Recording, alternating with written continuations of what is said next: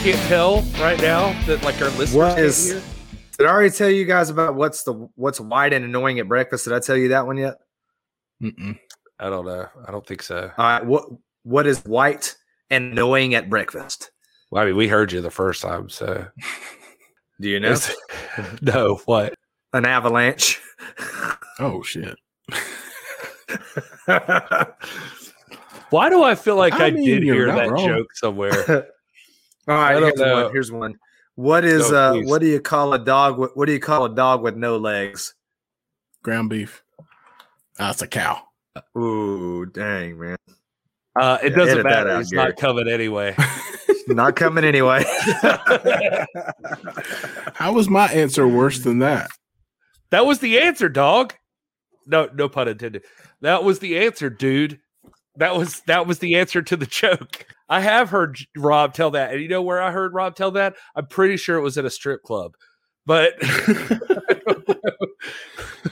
oh man. Yeah, if so all right, well, let's start off this way. Hey, what's up, you beautiful people? This is Gary Horde, and this is Pro Wrestling. And this is our Pro Wrestling History Show, where we celebrate the past, present, future, history, legacy, and tradition of the greatest sport of all time, professional wrestling. And of course, I'm here with my hetero life mates, Will Martin. Hey, Will. Hey. And what's up? The Doc, Rob Stinson. Hey, Doc. Yes, indeed. What's up, man?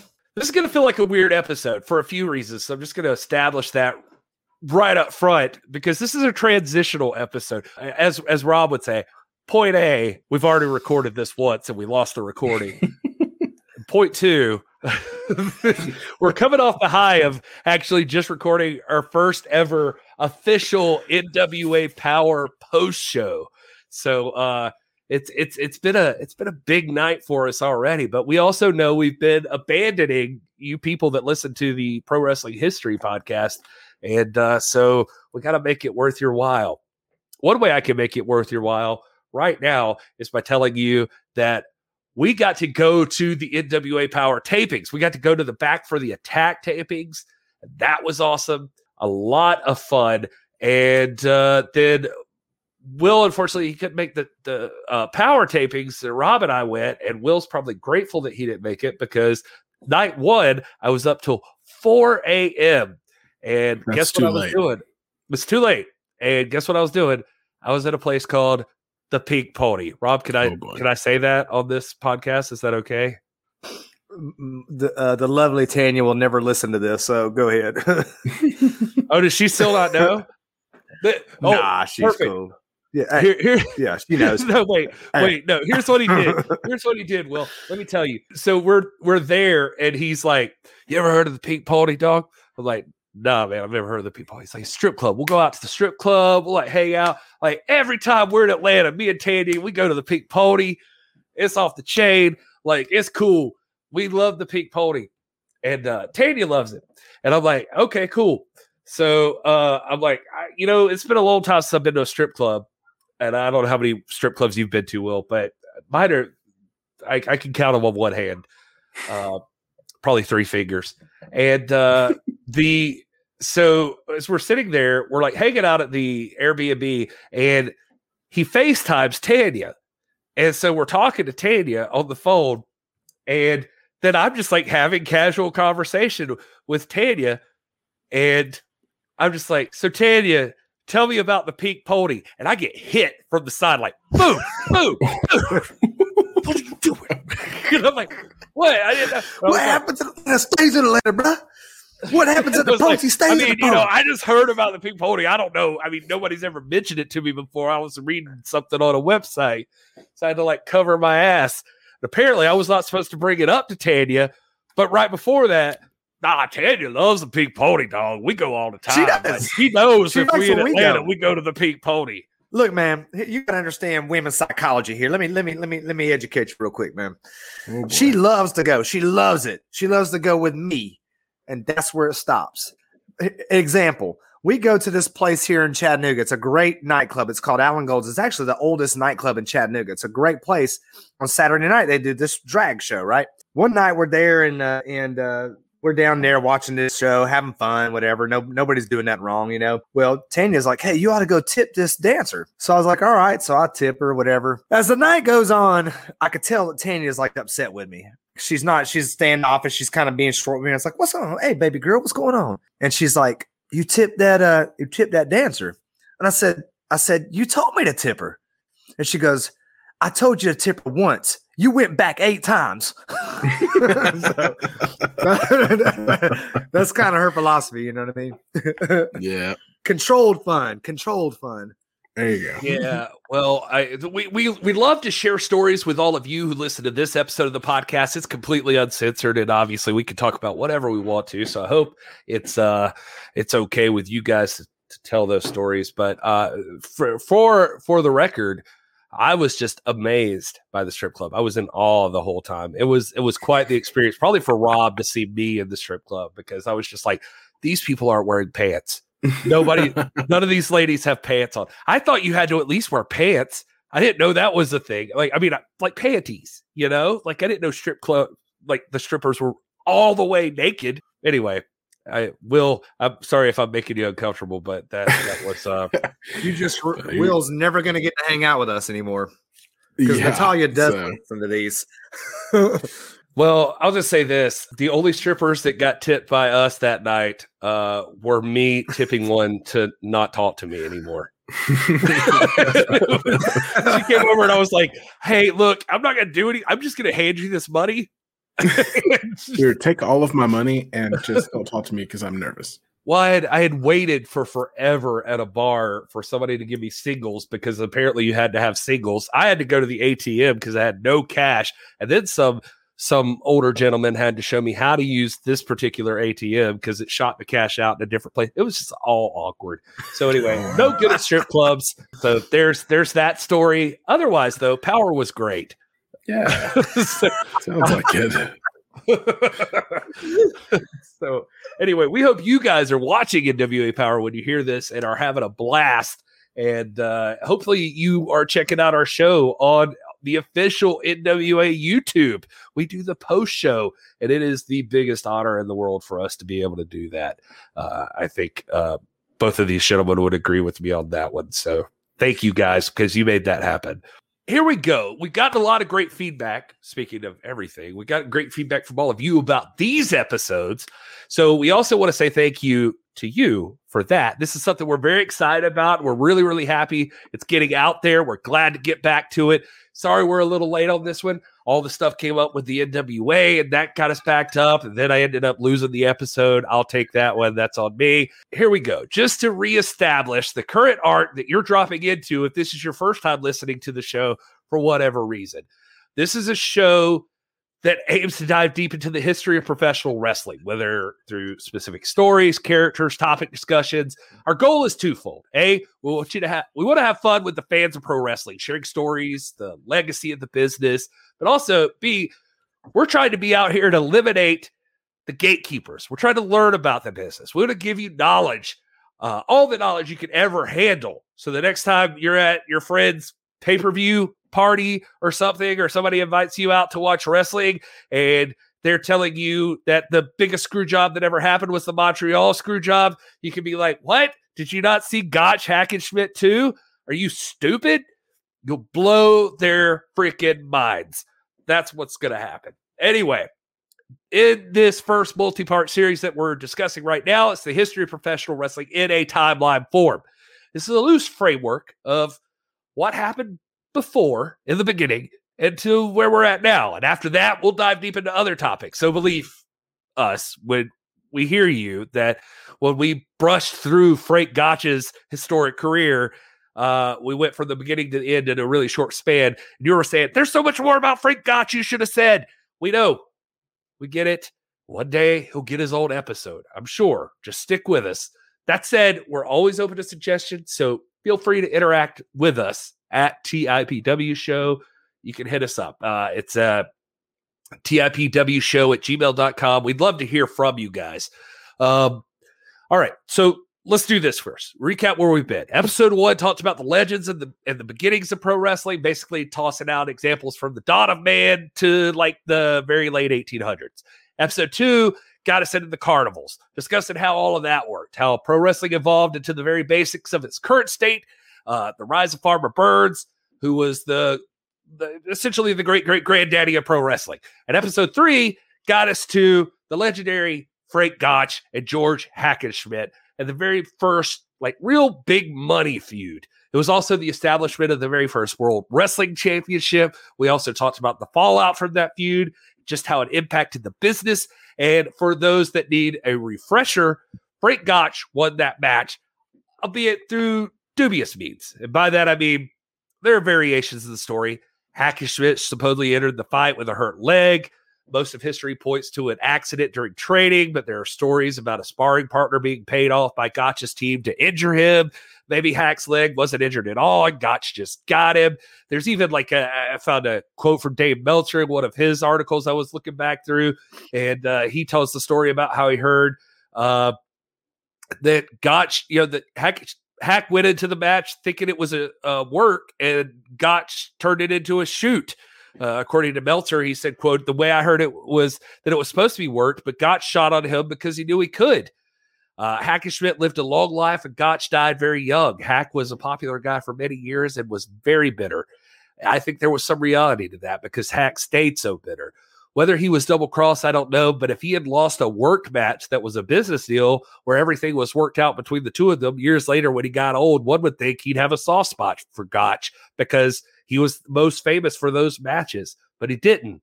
That always made me think there was some sort of double cross in his mind that he never forgot. So that gets us to today, and that's where we're at now. So for my money, 2 big things happened in 1911 around the time the Gotch Hackenschmidt rematch, and both of those things are things that'll never be resolved probably, but one of those things is that you started to see a change in the crowds. We'll probably talk about this a little later, but basically you're watching these matches, matches could last for hours on end. Gotch Hackenschmidt went for 2 hours, I think. And so there was this big balancing act they were playing, because wrestling matches had lasted for forever. Then all of a sudden this match lasts 30 minutes and you think that would be more entertaining for people. But then people started to, I guess, Rob, probably discuss cheating, I think, or not cheating, but working the matches and the fixes in and that sort of thing. Yeah. And remember, Gotch Hackenschmidt went 2 hours, and that was relatively short too. I mean, you have matches that last 5 to 8 hours back in those days, rarely. And you bring up a lot of good points. I think people, you don't have to remember all these details. Just know that there's a lot of confusion about wrestling, and there's a lot of conflicting stories or general thrusts and trends. But the one thing that is not disputed by anybody is that in 1913, by the time we get to his retirement, the unquestioned top wrestler on earth is Frank Gotch. No matter what you think of what match was fixed or who or this or that, Frank Gotch is truly the peerless one. And he put an end to the myth of the Russian Lion, George Hackenschmidt. And he'd been hinting at retirement for several years and actually goes through several iterations of retirements, but finally steps away following a victory over Estonian legend George Lurich on April 1st, 1913, just to put it in a time perspective. While there was no doubt over who was the consensus world heavyweight champion during Gotch's era, when he retired, this opened up a Pandora's box. It's like when Alexander the Great passed away, and then you have this scurry, this splitting up of the Greek Empire over rival claimants to the throne. The same thing happens when Gotch retires. You're going to have several people that are scrapping for that throne, for that claimant to be the top guy. Gotch would come out of retirement multiple times, I think between 7 and 9 times all together. And though he formally relinquished the championship in 1913, most people still regarded him as the top dog. It's like after, if you guys can remember, when Mike Tyson lost the championship to Buster Douglas, even though Tyson had been defeated, I think everybody thought that Tyson, you didn't get the best of Tyson, that the best Tyson was still the top dog, regardless of whether Buster Douglas had won. And there's always this assumption, which did happen, that Tyson would eventually return and become undisputed champion again. That's the same thing with Gotch. Gotch stepped away, and even though you have people that were nominal champions or that claimed it, Whenever Gotch's name was mentioned, it was mentioned with reverence and awe, as that is the true champ. Another thing that happened there, which would be the point too that I was thinking about, is that you had this Gotch and Hackenschmidt feud that had been able to draw crowds due to both of their legendary status. But as Gotch held that title into 1913, he was the man, of course, but nothing ever quite hit like that rivalry with Hackenschmidt. And then you were strictly, it seemed like, from basically everything I could read, you were floating on the name of Frank Gotch. And so as Gotch is winding down, one thing we take for granted nowadays that wrestling seems to be very good at, or that they've learned to be very good at, is that as one champion's winding down, there's somebody waiting in the wings to take their place, or there's guys lined up to fill that spot. And in this case with Gotch, that wasn't the case. There wasn't necessarily somebody right there waiting. And so we also start to see the rise. I mean, it's one thing to draw a crowd or to be a badass, but it's another thing to make people care. And so we see like a transitional period a little bit. And also, I think you would say probably at this time, we start to see the rise of another important aspect of professional wrestling, and that's the rise of the promoter. When wrestling moved from the carnival to the city, I mean, wrestling was always a rural enterprise, but when it moved to the city, when Madison Square Garden became wrestling central, the promoter was there to bank on that. It became a big money enterprise, and you had lots of hands in that. And to speak of the confusion of the title picture, when Gotch stepped away and you had all these claimants, just listen to this list. On the point of Gotch's retirement, Henry Oderman and Jess Westergaard had a bout for the championship. Dr. Benjamin F. Roller, who was the guy that allegedly had injured Hackenschmidt, claims the title.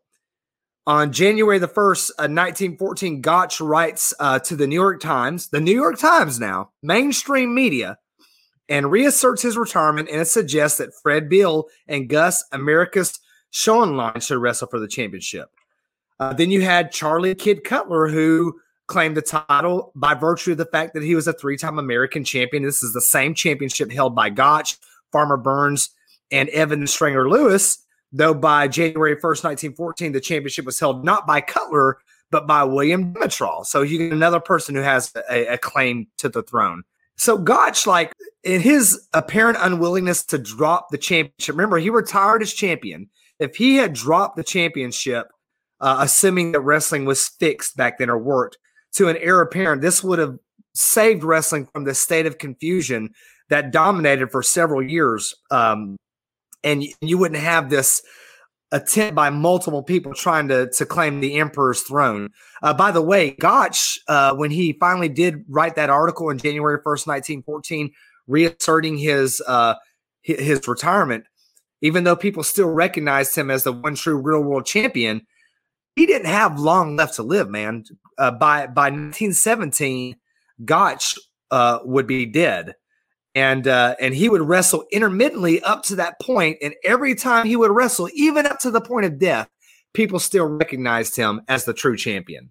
And there were many, many promoters who wanted to associate with Frank Gotch to get that pay dirt. It's hard to understand for people nowadays because there's like so many promotions and there's so many champions even.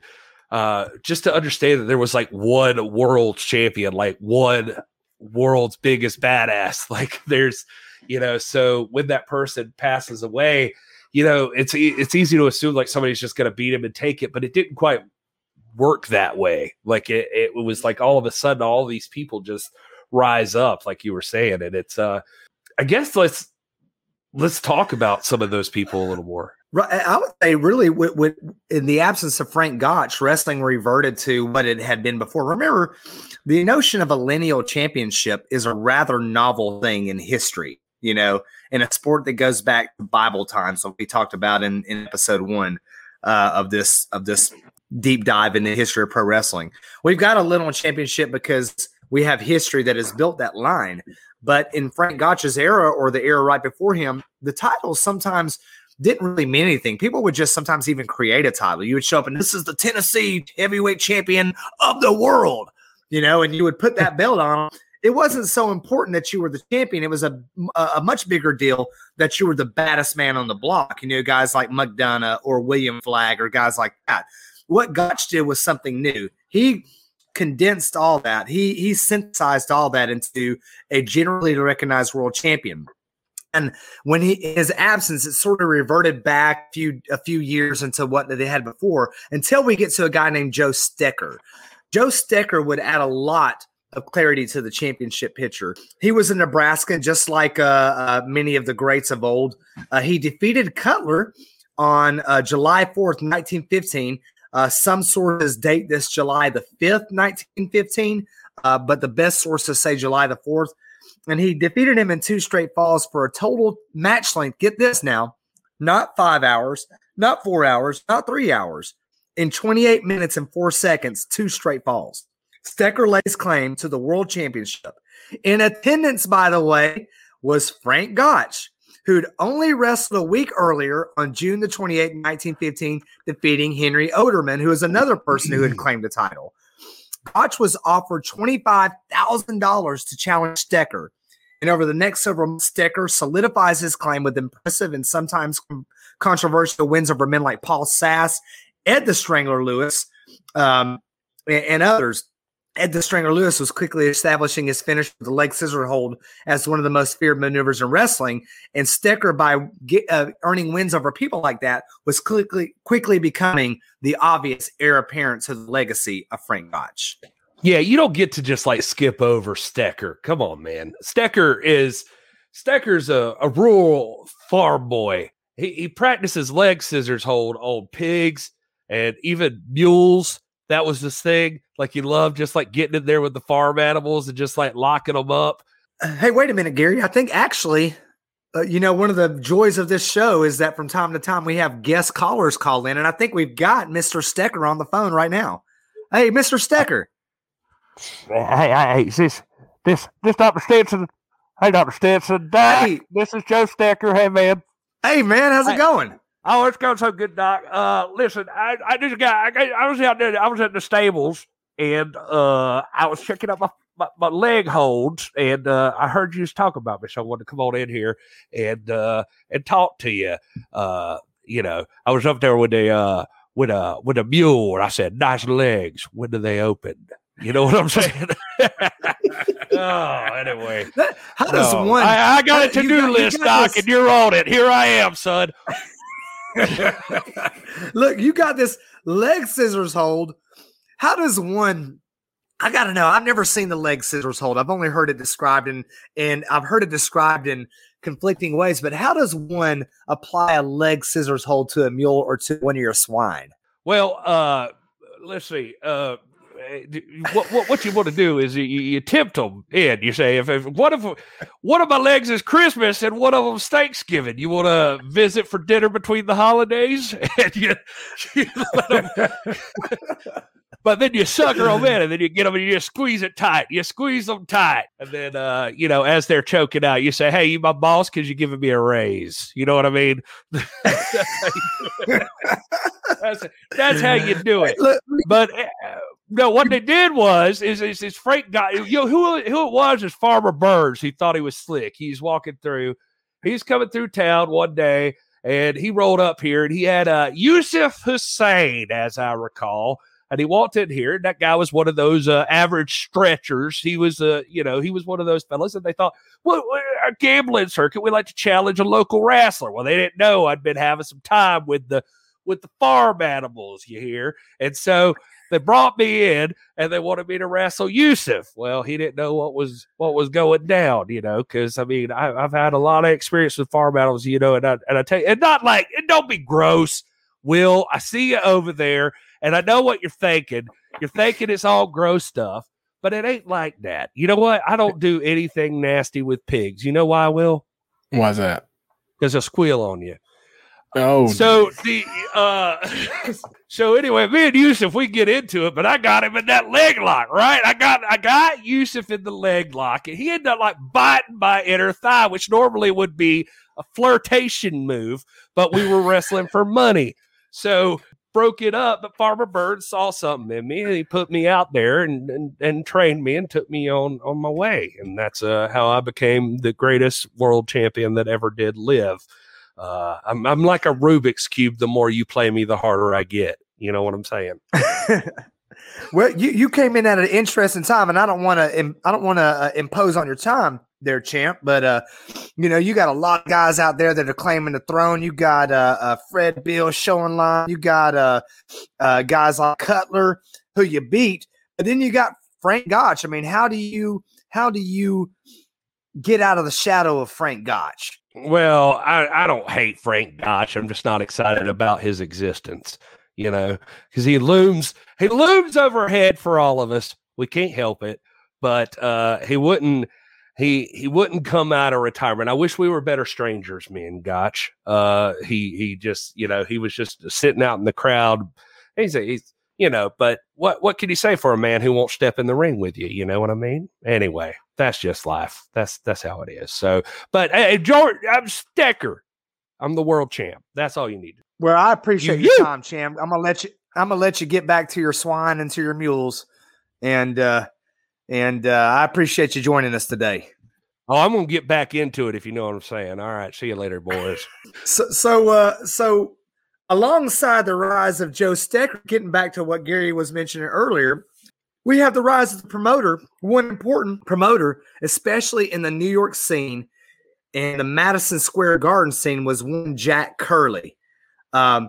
It's almost like their rises parallel one another. Jack Curley was Thatcher's handler or manager, and through Curley's influence, the urban center now became as critical, and in terms of money drawing power, probably more critical than the rural areas where wrestling sort of grew up at. Madison Square Garden had hosted its first wrestling event in January the 18th, 1880, then called Gilmore Garden, when the great William Muldoon defeated Professor Tabau Bauer for the American Greco-Roman Championship, and it was becoming a wrestling hotbed, perhaps the greatest wrestling hotbed in the country. The rise of Curley, the Urban Wrestling Center, Madison Square Garden, etc., came a new focus on showmanship as a critical component of the performance art of wrestling, evidenced as late as 1915 in a month-long event filled with storylines, swerves, shocks, and controversies called the Manhattan Opera House New York International Tournament. Now, you boys might have seen this on a almost stating character there. Sorry. Now, you boys might have seen this. You just talk like that the rest of the show. This is just how I talk now. Okay. It's very comfortable. Where are you from? Georgia? Yeah, South Georgia. So this is natural. But yeah, MLW just brought this thing back, like the Opera House, like the Opera Cup, and so it's just kind of neat just seeing this thing. Even to this day, if you want to look around, MLW, just go to YouTube. You can check them out. They're dealing with this exact same deal. But the cool part about it to me, Rob, is that you're dealing with the first sort of like big event, like an actual card almost, that's what it seems like, at least. Yeah, and it's not like they opened up with like a super card, like a WrestleMania. They opened up with more like a traveling, touring Great American Bash. This is a multi-day, well-promoted event that lasts from December of 1915 until the end of January 1916. So well over a month. You had a Greco-Roman tournament. You had a catch tournament. You had major prizes, $5,000 purses. Alexander Aberg won the Greco-Roman tournament and the $5,000 purse that went with it. While the winner of the catch portion, and my records are a little unclear on this, but it would appear that Ed the Strangler Lewis won the catch purse. Other purse participants included Benjamin F. Roller, former training partner to George Hackenschmidt, George Lurick, George Bailey, Wilhelm Berner, and others. But the stars of the tournament were obviously Ed the Strangler Lewis, Vladek Bisco, and Stanislaus Zbyszko, and then another guy called the Masked Marvel. Very interesting character. Let me talk about storylines for a second. I don't know if you said this, Rob. I'm sorry, I may have missed it, but I know it's like this is a lot of information, especially if for people just jumping in on wrestling and stuff. I know it sounds like a lot of names, and some of these names we've seen pop up, like Lawler. I think you mentioned earlier, but he's the guy who was even accused or even told the story about he injured Hack, or he was paid to injure Hack and Schmidt back in the day, and then Jack Curley was the guy. I don't even remember if we mentioned this so much, but he was the guy who was the mastermind behind setting up the Gotch and Hack and Schmidt match. So like there are connections here. Like there's like a not familial. I don't know what the word is, but there are links to all of these people. Yeah. And I know you can't spend all day like telling where everybody was at each time as we go through the stories, but if you drew a map, there's a lot of crossover, basically. Right. Remember, when we think of like WWE, NXT, AEW, NWA, those are relatively, those are going to emerge in the 20s and 30s. Right now you just got a broad informal network of promoters that all hear about each other in the papers, are getting mainstream press, obviously in the New York Times and whatnot. And they have an interest in the business. It's a close-knit circle. It's a small circle of people that are emerging as superstars. So yeah, you're going to see a Curley and a Stecker and a Lawler reemerge from time to time. You'll see the Zbyszkos and Ed the Strangler Lewis. They're going to appear over the next couple of lessons or podcasts on this. It's just and look at the names like Stanislaus and Wladek Zbyszko. Obviously you got Larry Zbyszko, who's drawing his heritage from that. You've got the manager, Billy Sandow. You guys recognize the name Sandow? Damian Sandow, a.k.a. Aaron Stevens. So, that the more things change, the more they stay the same. And I think one of the threads that has remained constant is that there is a sense of protecting the business. There is a sense of identity and a close knitness. And up until the Manhattan Opera House, you had straight up kayfabe being observed. I mean, you never had an assault on kayfabe or people trying to expose the secrets or the inner workings of wrestling until you had the emergence of the Masked Marvel. And that's when you have the first like public media driven attempt to get behind the veil, as we like to say from time to time. But in one of the storylines, the Masked Marvel is probably the greatest storyline, but it's not the only one. In one storyline, Alexander Aberg defeats Ed the Strangler Lewis in a battle of styles. Aberg was the Greco-Roman champion, having held the title since 1903, guys. This is 1915 now. This guy, Aberg, held the championship of the world in the Greco-Roman style since 1903. That reign is almost as impressive as the current reign of Nick Aldis, just about. And then you had Lewis, a catch as catch can specialist, facing Aberg under Greco-Roman rules. During the tournament, Lewis and his manager Billy Sandow make the claim to being the American Catch champion based on his victory in the tournament over Dr. Lawler, who had won the title from Cutler, who had won the title from Oderman, who had won the title in a match encouraged by Gotch between Oderman and Jess Westergaard. So we have I know that's a lot. Let me say it again. During the tournament, Ed Lewis and his manager Billy Sandow try to make the claim of being the American Catch champion. Why did they make the claim? Because Lewis had defeated Dr. Roller. Dr. Roller had won the title from Cutler, who had won the title from Oderman, who had won the title in a match encouraged by Frank Gotch between Oderman and Jess Westergaard. Now, you don't have to remember any of that. What's important about that, though? There is a clear attempt here to establish a lineal championship.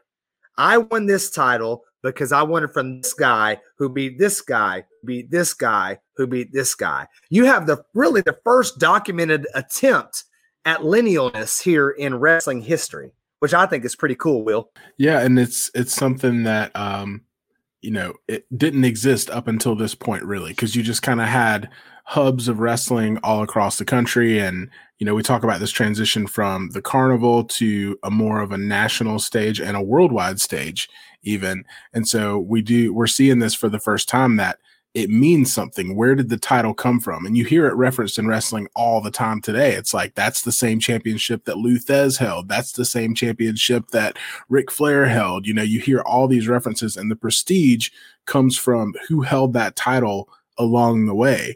And it's interesting to, go back in time and relive where that first started and why that championship was prestigious, because who had held it before you, and where did you get it, and how did it work its way up the ladder to, whoever was currently holding it. The other side of it too, that I think is really cool, is that on the same token that you're getting that like legit, like sports like feel that people want to know who is the lineal champion, you're getting what Rob was saying, like storylines. And so like storylines are becoming important, like the tales that they're telling in the ring or behind, like leading up to a match are starting to become really important.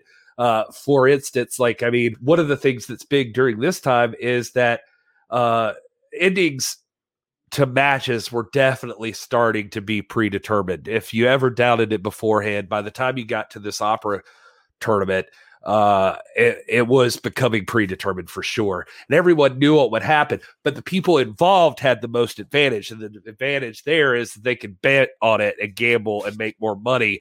But then, because you're entering into a situation like a tournament, you're going to have a lot of matches in a short period of time. And so you can't just, it's not like a carnival that travels one place in 1 month that is in a different area of the country in the next month and that sort of thing. Now you're all in this tournament. And so this is the first time you start to see finishes become an art form. Like, how do you wrap up this match? Like, what's the, it can't always be the same at every single match.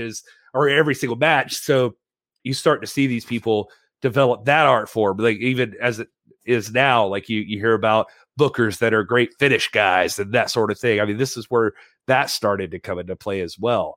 All of these guys are going to have matches with each other through the tournament. You've got to be creative about how it works out, because you're also trying to keep kayfabe at the same time. Yeah. Speaking of finishes, I've got a note here in my notes on December the 6th, 1915, 51-year-old George Bothner defeats Ivan the Cussing Cossack Lenau with a scissors hold at the Manhattan Opera House.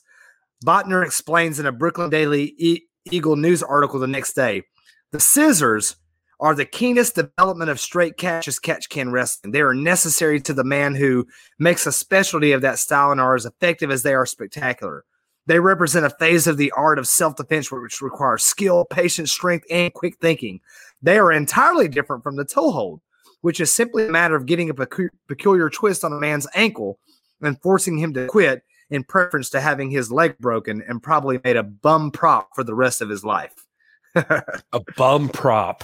Yes, sir. And I'm trying to find in my notes too, speaking about like storylines, George Bailey. Oh, yeah, It's a Wonderful Life. What do you want, Barry? Isn't that moon up there? A leg scissor, and I'll bring it right down for you. That's what I'll do. Yes, on January the 11th, 1916, uses his hypnosis gimmick in a match against Sola Heavenpah again, meaning he had done it before. And though Heavenpah won, he claimed that Bailey had mesmerized him into breaking several holds. Thank God there was no Twitter back then to rip that apart, because... For all of you who are hating on the feed right now, yeah, eat George Bailey's dick. All right. And if you won't, he'll hypnotize you into doing it. Now, given the George Bailey storyline, the Aberg, Strangler Lewis, style versus style storyline, the efforts to establish lineage with Lewis and Sandow, probably the greatest storyline. No, not probably. Definitely the greatest storyline to come out of the Opera House was the Masked Marvel. The emergence of the first, I can't say it's the first, but certainly the first important masked wrestler in wrestling history. The novelty of the Marvel was the talk of the wrestling world, and he picks up impressive victories against Wilhelm Berner, George Lurick, and he gets draws against Vladik Zabisco and Alexander Aberg. The buzz created by the Marvel prompts investigative reporting from the Brooklyn Daily Eagle to make the assertion that the Masked Marvel is none other than Pennsylvania journeyman, former brakeman in the Hollidaysburg and Morris Cove Division Pennsylvania Railroad, Mort Henderson. Of course, Marvel's manager, Ed Pollard, denied that claim, and he denies it to the very day. The Brooklyn Daily Eagle would actually stalk the Masked Marvel, throughout the tournament. They would follow him after the shows. They followed him to an athletic club, pursuing him on a motorcycle, and they would release additional personal details of his life, releasing it to the press every day. Kids, families would pick up the paper just to find out who is this Masked Marvel and what is he doing. On January the 3rd, 1916, the Daily Eagle prints a photo of Mort Henderson with the caption, "The Masked Marvel without his hood." I'm going to tell you right now, that was a jerk move. Again, like I would tell Gary, what happens at the Pink Pony stays at the Pink Pony. Is this fun though? I mean, when you think about like masked wrestlers, you especially think about like luchadors and that sort of thing now. But like here is like an early 1900s masked wrestler, and the freaking public can't stand it. We have to know who's under that mask. Like who even did they think it could possibly be? You know what I mean? In the early 1900s, like who is this? Like what would be the satisfying answer to that? Oh, and you got to imagine too. I mean, it's commonplace now for us to see masked wrestlers. So we're, to us, that's their character. That's who they are. But back then, it was unheard of. So a guy shows up in a mask. Naturally, the question everyone's going to ask is, who is this guy? Obviously, enough to where a newspaper is going to do investigative reporting on it to try to figure out, who it is. It's Henry Ford. Henry Ford. I've got another big surprise for you. I actually have on the phone right now. Again, you never know who you're going to hear from at the This Is Pro Wrestling show. You might hear from Thunder Rosa one night. You might hear from the Real World's champion, Nick Aldis. You might hear from William Flagg. But I just happen to have on the line the Masked Marvel. What's up, Marvel? This is the best Marvel. Sorry, we can't hear you for the mask. Could you take the mask off? I'm sorry, guys. No, listen, I get so used to wearing it, they always chasing me down. And anyway, I'm here, fellas. Mask me anything. Masked Marvel, I got to ask you this. I'm just going to address the elephant in the room, okay? Are you the man known as Mort Henderson? Yes or no? I got to know. Wait, Rob, thanks for masking. But the thing is, I live my life by one credo and one credo only, and that's don't mask, don't tell. But you masked, so therefore you must tell, right? Ooh, logic. Well, one mask time. I'm just saying that I can't really tell you. I mean, my whole life I've done this, and so now it would be inappropriate for me to go ahead and reveal my identity. After all, I will have the mask laugh. Well, it must be astonishing to you that one day no one's ever heard of you, and the next day you wake up and you are the talk of the greatest city in the world, New York City. You got people following you to the athletic club, following you to the Pink Pony, man. Well, at the time it's very it's very cool, but then constantly you get like a steady string of reporters asking you, "Are you Orville Wright? Are you Henry Ford? Are you, who are you?" Well, ask a silly question, get a silly answer. And that's what I always tell them. So this is being on your podcast right now. It's my one mask hurrah. I'm just happy to be here. And, you called me up, you asked me to come on, and you wanted me to talk to you, and, mask and you shall receive. And so here I am, and I'm taking the mask of least resistance, and I'm just marching my way into this story, and I just want to just go down in history as the Masked Marvel. That's all I care about. But nobody needs to know more than that. I think it's one of those. You mask what you can do for your country. Oh gosh, man, I'm a laid back guy. Like I'm cool. Am I a famous person? Am I not famous person? Am I a man? Am I a woman? Nobody knows. I don't care. I don't care if they're even confused by that. I don't have like toxic masculinity or nothing like that. Masculinity. Oh man. Hey, look, man. Marvel, as always, you and I go way back. I appreciate you giving us a few minutes of your time, man. I'm gonna let you get back to your masks or tasks or whatever. I don't know.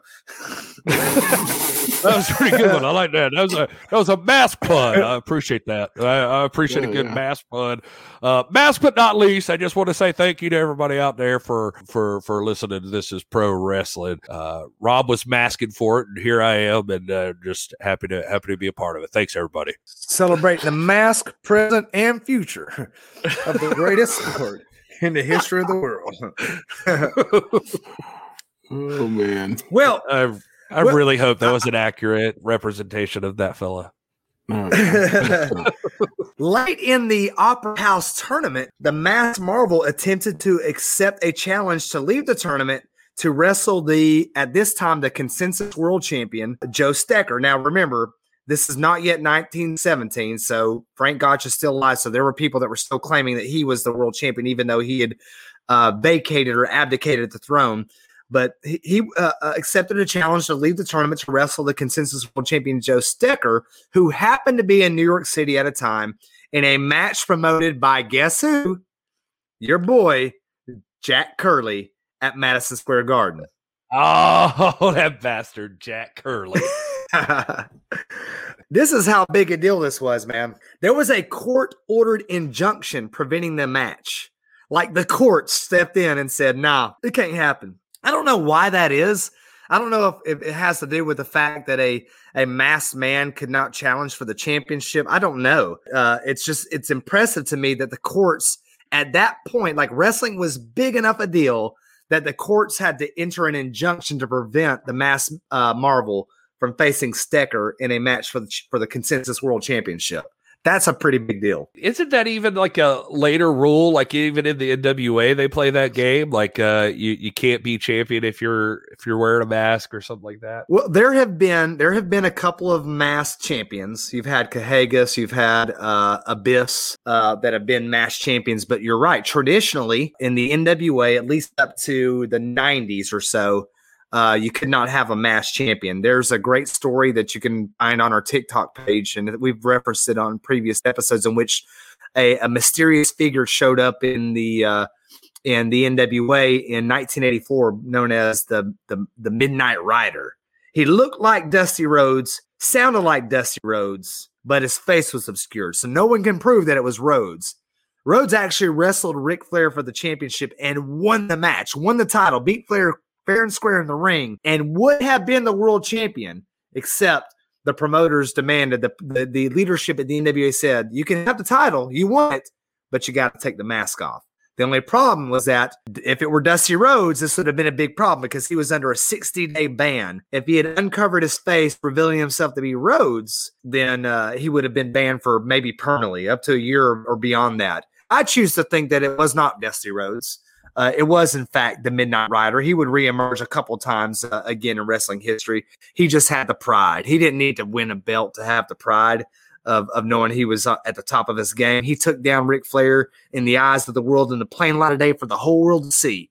He didn't need the trophy, and he wasn't going to sacrifice his own self-identity by being forced to humiliate himself and take the mask off. Well, I don't know if this is it for you, but one of my fun parts of the episodes are always trying to see like what I've got to say to stir Rob into cutting a promo in the middle of the podcast. Yeah. If he, like you just mentioned Pope and he just like launches into, I cannot, shall not, will not be moved. It's like, man, the spirit hits me, man. It's like, and every now and again, when the Masked Rider shows up, you just got to praise his name. He took Daniel out the lion's den. He took Jonah out the belly of the whale. I got to run to keep from hiding. Let's do it. I said, Anyway. Jesus. I love that Geico commercial. Oh, now we've lost tonight, everybody. Guys. We have a camp meeting tonight. Woo! Revival.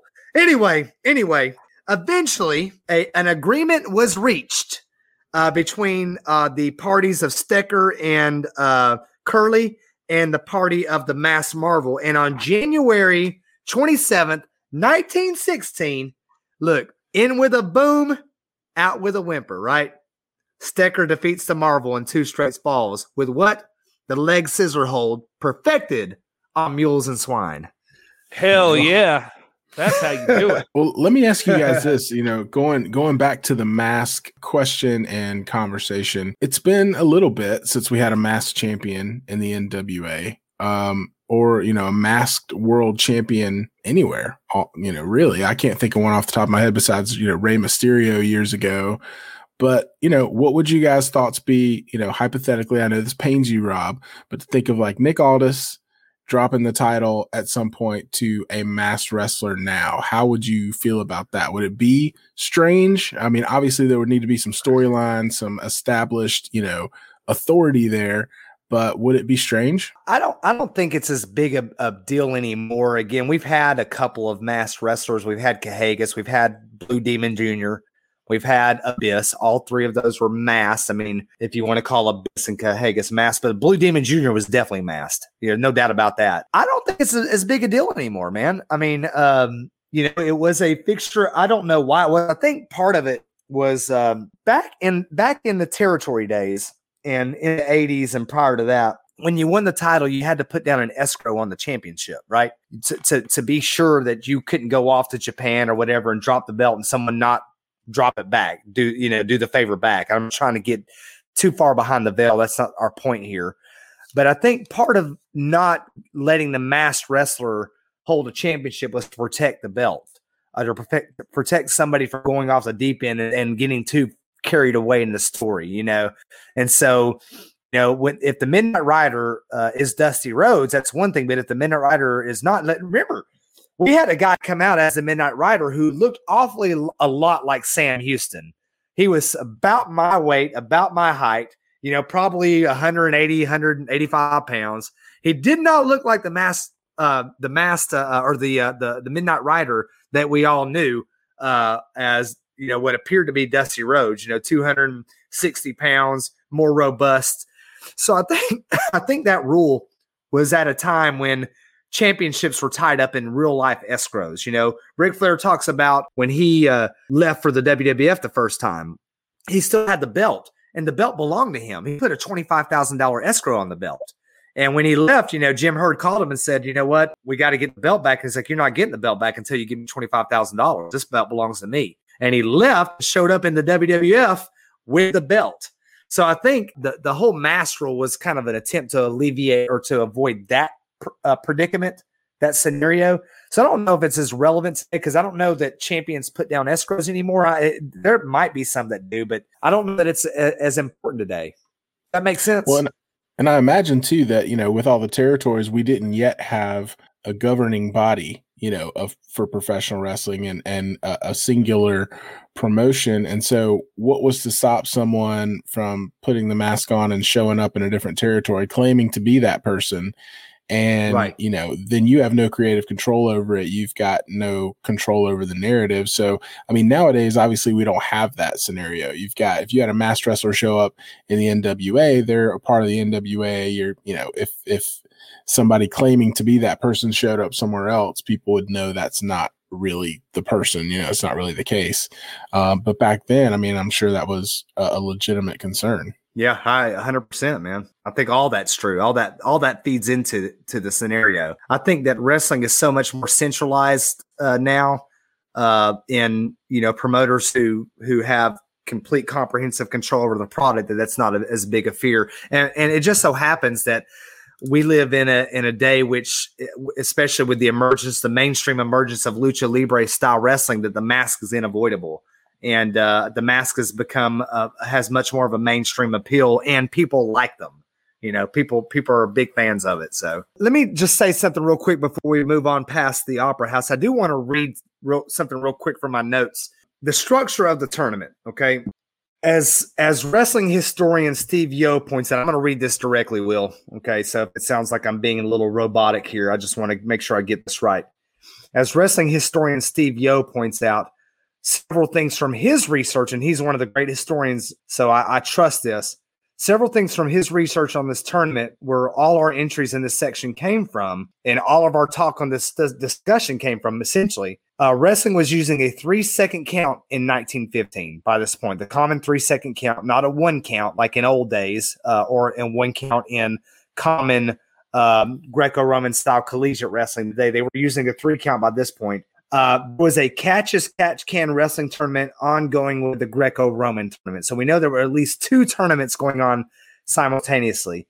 The and I think I alluded to this earlier, the Greco-Roman tournament was won by Alexander Aberg, who was promoted the whole time as world champion of that style, a championship that he'd claimed in as early as 1903. And it appears that Ed the Strangler Lewis won the catch part of the tournament, although the tournament is very confusing and must have been on some type of point system. Both Ed Strangler Lewis and Billy Sandow were calling themselves world champions even when lineal champion Joe Stecher came to town. On January the 4th, 1916, in the international tournament, the Mass Marvel went on to a no contest with Pospisil. After Pospisil's injured, Wladek Zabisco defeated London, and to my knowledge, none of those claimed any kind of lineal rights or anything, and I don't see where their points factor into the tournament, but it does seem like there were at least 2 side-by-side tournaments going on, a Greco-Roman and a catch style, and that they were using a point system, kind of like the Future Shock tournament. You remember Starrcade Future Shock, where they did this tournament, and it wasn't based off, it wasn't like you just go through the brackets and you defeat somebody and you're out. It looked more round robin, and everybody's wrestling a bunch of people. Maybe everybody's wrestling everybody, and you accrue. I think points. we did like a private watch during the pandemic for like our crew. Right. The New Japan Cup or something is kind of like that. Anyway, not like a bracketed tournament, but like more about wins and losses. Absolutely. The effect on the tournament or on the Opera Cup event, not if you want to call it a tournament, it's really, I mean, they were calling it a tournament, but it seemed more like a round robin expo of wrestling.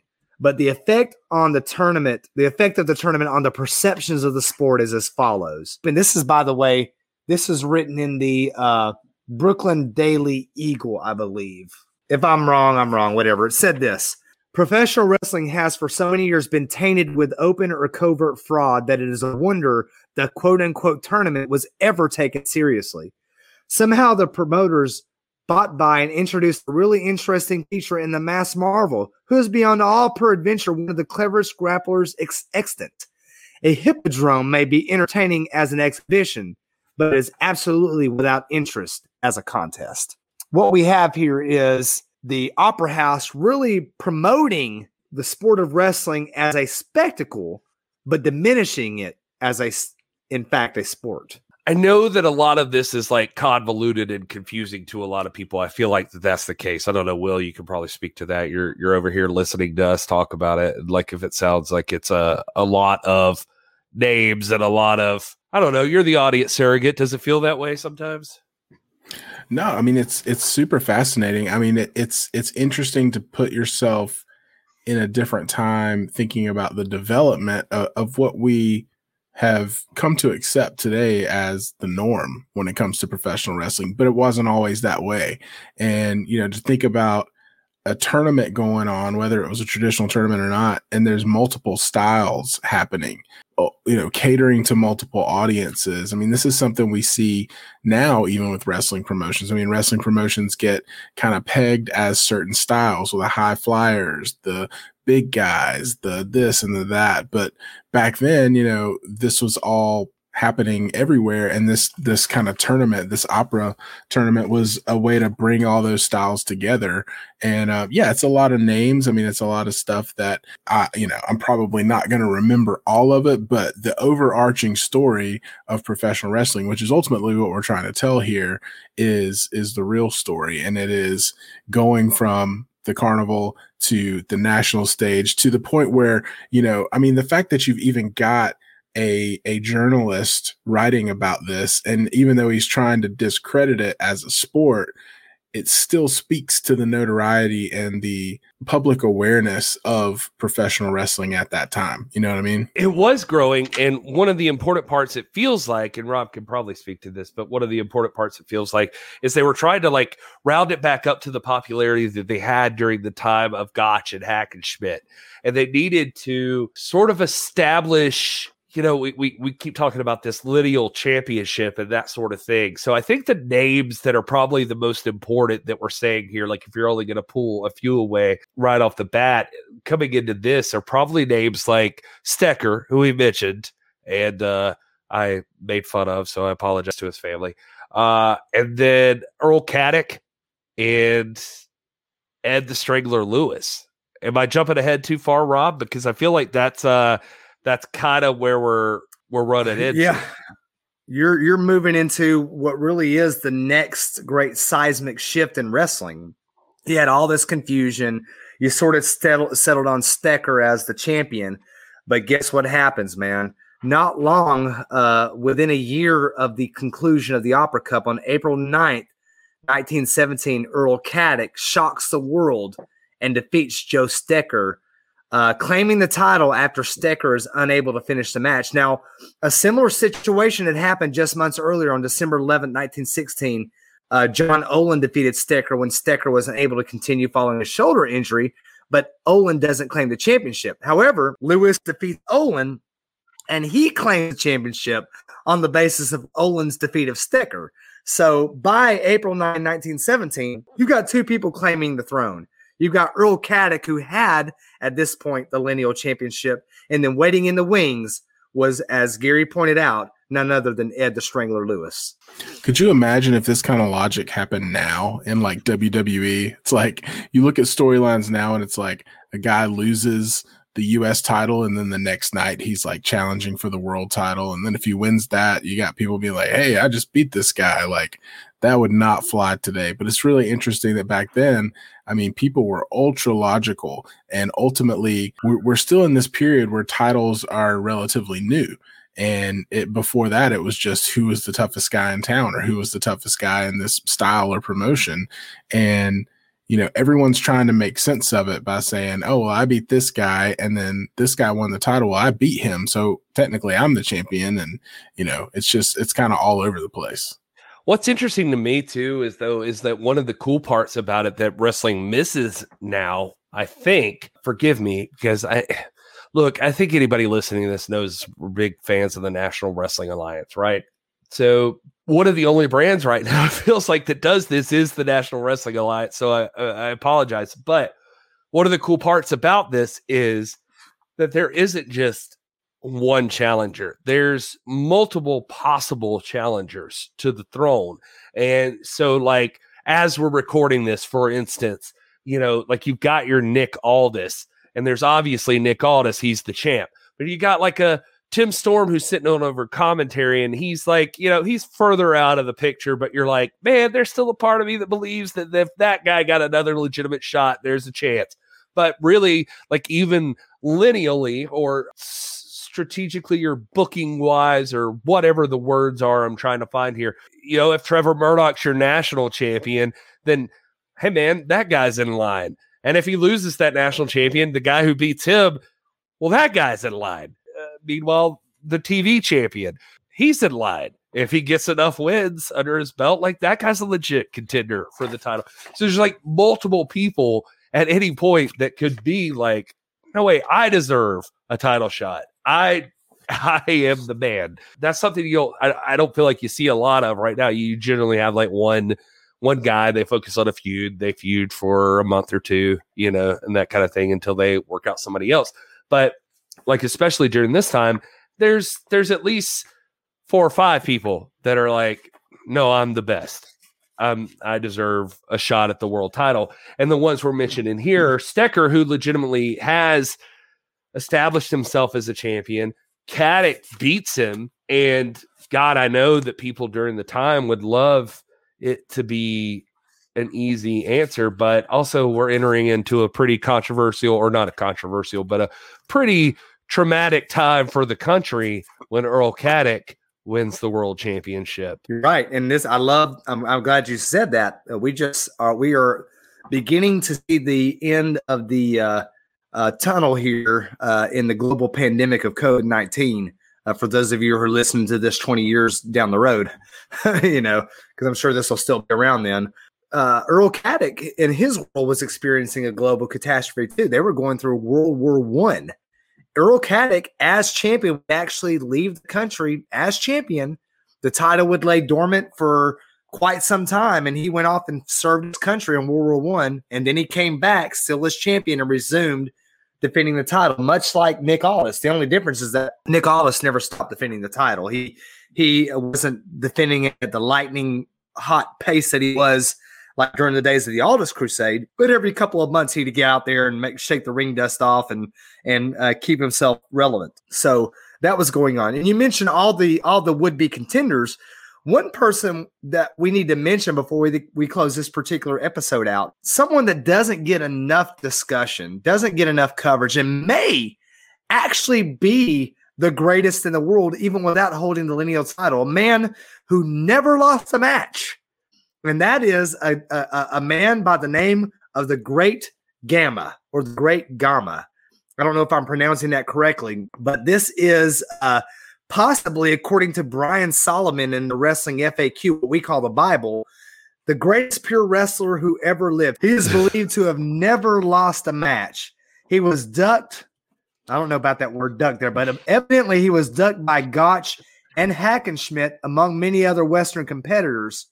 And he finally found competition in the form of Zbyszko, and the two wrestled to a 3-hour draw. That's the closest that the Gama ever got to losing a match. Eventually, they would have a rematch in 1928, and it would take only 42 seconds for the Great Gamma, or Gama, to win this match. So possibly the greatest wrestler of all time doesn't even get a crack at the title. It's worth mentioning him just because of the fact that this is a guy that did issue challenges. Now, say what you will about the logistics of those challenges happening or whatever, but our listeners in India deserve the respect that you had your old champion there, and it was the Great Gama, and he was legitimately a badass SOB, and he issued challenges. They were not accepted by all of these people, going back to like Rob said, I mean, even Gotch or Hack or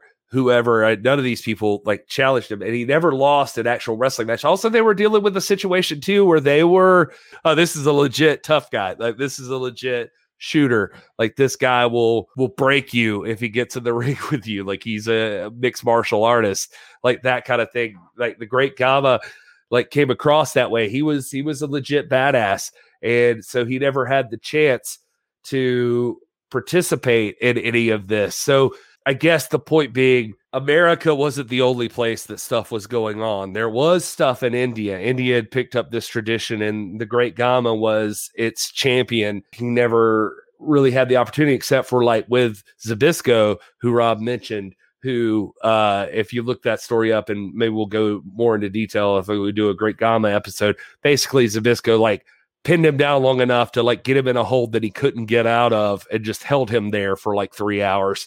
It was just like, I'm the only man who lasted this long with the Great Gama, and like later would use that to try to promote himself, which, like Rob said, then years later would go back to fight him and lose in 42 seconds.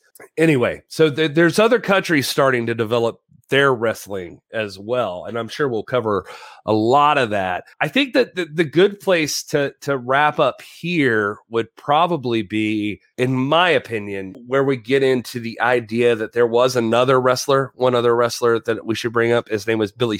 Well, you brought him up already, Billy Sandow, who saw the potential in a guy like Ed the Strangler Lewis. And during all of this time of controversy between the Steckers and the Caddicks and all of those things, when Ed the Strangler Lewis was coming up, Billy Sandow sort of became arguably one of the, and he wasn't the first, I don't think, and Brian Solomon could probably tell us for sure, but he became a manager of sorts, a promoter for Ed the Strangler Lewis. He saw the potential in this guy. And Billy Sandel was a wrestler who was okay in his own right, but never enjoyed the success of being a legit championship contender. But he started to understand the business aspect of things. And he kind of opened the door to, there's another way to go about this. What if I really, what you think of as like a Paul Heyman, I think, at this point, like for modern contact. All right, well, what if I get this badass and I really make him the biggest, baddest name in professional wrestling, essentially? Then you get Ed the Strangler Lewis with Billy Sandow in his corner, challenging the likes of Joe Stecker and Earl Caddick, basically. Right. Yeah. You have a lot of really modern elements emerging after the Opera House. The Opera House is so, you can't underscore how important it was. But as we wind down, let's kind of lay the landscape of where wrestling is setting up for the emergence of the Goldust Trio and what we're going to get really into, like the wrestling that we know and love. And that's the emergence of territories and promotions like the NWA, the AWA, and whatnot. In 1917, as we wind this down, Earl Caddick is what we're going to identify as the lineal champion. This is the champion to whom you can trace the NWA title. And then we'd like to think of the NWA titles going back to 1948. We can trace it back to Earl Caddick for sure. It might be strained at points, but I think most people would agree that's a claim that can be made with some credibility. He's going to go off to fight World War I and come back and be the champion. He serves to clarify a wrestling landscape that was somewhat muddled after the retirement of Frank Gotch. Frank Gotch left his empire in disarray with many claimants to the throne. Joe Stecker clarified that picture, and then Earl Caddick solidified it with his defeat of Caddick. Of course, you've got Ed the Strangler Lewis waiting in the wings, and we're going to deal with him more next time. But as we leave the late 1910s and emerge into the 1920s, your top five are going to be, and this is up for debate, but as I see it, your top five wrestlers in the world are going to be number 5, Vladek Zbyszko, number 4, Ed the Strangler Lewis, number 3, Joe Stecker, number 2, the Great Gamma, and number 1, your world's heavyweight champion, Earl Caddick. We get power rankings, Rob, for like each section of history that we do, and I love that. All right, I guess we'll wrap it up here. We're deep into it here, but I promise you, like, if you're sticking with us, thank you so much for doing that. It's gonna start, I think, from here. You're going to start to see the rise of the Goldust Trio, and things start to get pretty linear from here. Things tighten up, and if they don't tighten up, it's because it's from another country, and we can probably tackle that separately. But obviously there's places like Japan and Mexico that are starting to see their rise in professional wrestling too, somewhere along the lines here. But all right. Will, did you have anything you wanted to add? I feel like sometimes we're just like rambling on. Me and Rob are just like tossing, like ping-ponging back and forth with like historical detail. No, that's good. I mean, all this is good context. I mean, it is definitely a little convoluted, but what you do see out of all this, and my biggest takeaway is, as you guys alluded to, what's come to light from all of this is the need for some kind of governing body of professional wrestling in America, because you've got multiple guys claiming to be the champion. You've got different records, different styles, different whatever. And I think, and not to jump ahead, and you guys will probably get into this, but as just the listener making an assumption, there's going to be this need to tighten it up, land on a style, land on a champion, land on a format, build shows and build events in similar ways, because if you really want to make it an entertainment sport and something that people can sink their teeth into and follow along, you're going to have to tighten it up a little bit. So it sounds like that's where we're headed. So I'm anxious to get into how that transition happens and how we get to what we know and love today. Rob, God bless you, because you're over there. I mean, the people listening, I hope you can appreciate that Rob's over there with like stacks of notes, digging into historical text and like paperwork backing up the stuff he's talking about. You have these like spread out ideals and like all of these people trying to stake their own claims and that sort of thing until you finally like wind it down. And wrestling's had its moments where it's like it started to, like with Gotch, and then things like kind of fall apart because they weren't planning ahead for the next step of that. So then you get it to spread apart a little bit more. And even with Caddick, all right, well, we've secured this, and then World War I happens, and they're like, oh, son of a now Earl Caddick wants to go defend the country. Like, so, all right, well, wait a minute, what's happening here? Right, wrestling is a much more deliberate pursuit today, where you've got companies like the WWE that kind of have a general idea of where they want to be a year from now. It wasn't the case back in those days. I mean, it was a much more in the moment thing. Whoever was the tougher guy that could emerge and hey, I get the feeling they're going to like this guy, and he comes in and does it, So it's much more spontaneous back in those days than it is now. I would say the exception to that would be the NWA. The NWA is very spontaneous today. They look at the question mark, right? The question mark comes in, and no one expects him to be this major part of power and what's going on in the National Wrestling Alliance. And so they take it and run with it. You're not going to find that in big promotions like the AEW so much and WWE. You're going to find it in much more organic promotions, but it's much more what it was like in the early days. And so that's what you're seeing. So thank you guys so much if you're sticking with us so far. And I know this is the 4th episode, Ed, so we appreciate you if you've worked your way to here. Guys, we're so grateful for everybody who listens, and thank you. And I hope you're having as much fun with this as we are. We're going to march through the timeline, and then we're just going to start digging into the stories of your favorite wrestlers, I think. And so that's where we really want to end up. But we just thought it would be a lot of fun to try to, as nice of a bow as you could put on it, like, here is the history of professional wrestling. And so we're trying our best to wade through it and not get bogged down in details. And believe us, there are so many more details to go through that we're just not even trying to tackle right now. But I think we're working through the timeline, and it's going to get smoother sailing from here, and we'll just have like quick episodes, like kind of detailing some other stuff. But anyway, if you have ideas for what you'd like to hear, I've seen stuff like about maybe a history of terminology, or a history of match styles, like those sorts of things too. We're also open to those ideas. Like, what would you like to see? What would be interesting to you? For us to categorize episodes, that would be cool. We could dive into those things, and that could be a lot of fun. Anyway, we want to be your go-to spot for fans of pro wrestling like we are, the old school, the traditional, and also, but hopefully for new people that just want to jump into a conversation and they're like, well, okay, you just said Frank Gotch. What does that mean? Well, hopefully you can listen to this and you can get an idea, an overview of who Frank Gotch was quickly, and just like have an idea, so you feel like you're part of the conversation if for some random reason you're hanging out with a bunch of nerds who are talking about Frank Gotch. But anyway, Will, Rob, anything you want to add before we wrap this thing up? No, just make sure you check us out on all the socials, join our Discord if you want to chat about all this stuff, and just stay tuned. We're getting there. Just like, subscribe, follow, continue this journey with us. We're at TIPW Show on all of the social media. TIPWshow.com is our website. Go to youtube.com/This Is Pro Wrestling. You can subscribe to us there. We would love to have you be a part of that. We do a lot of live streams, and now we're also doing live streams post NWA Power. So you can check those out on the NWA's official YouTube account. Thank you so much for everybody who's been a part of this.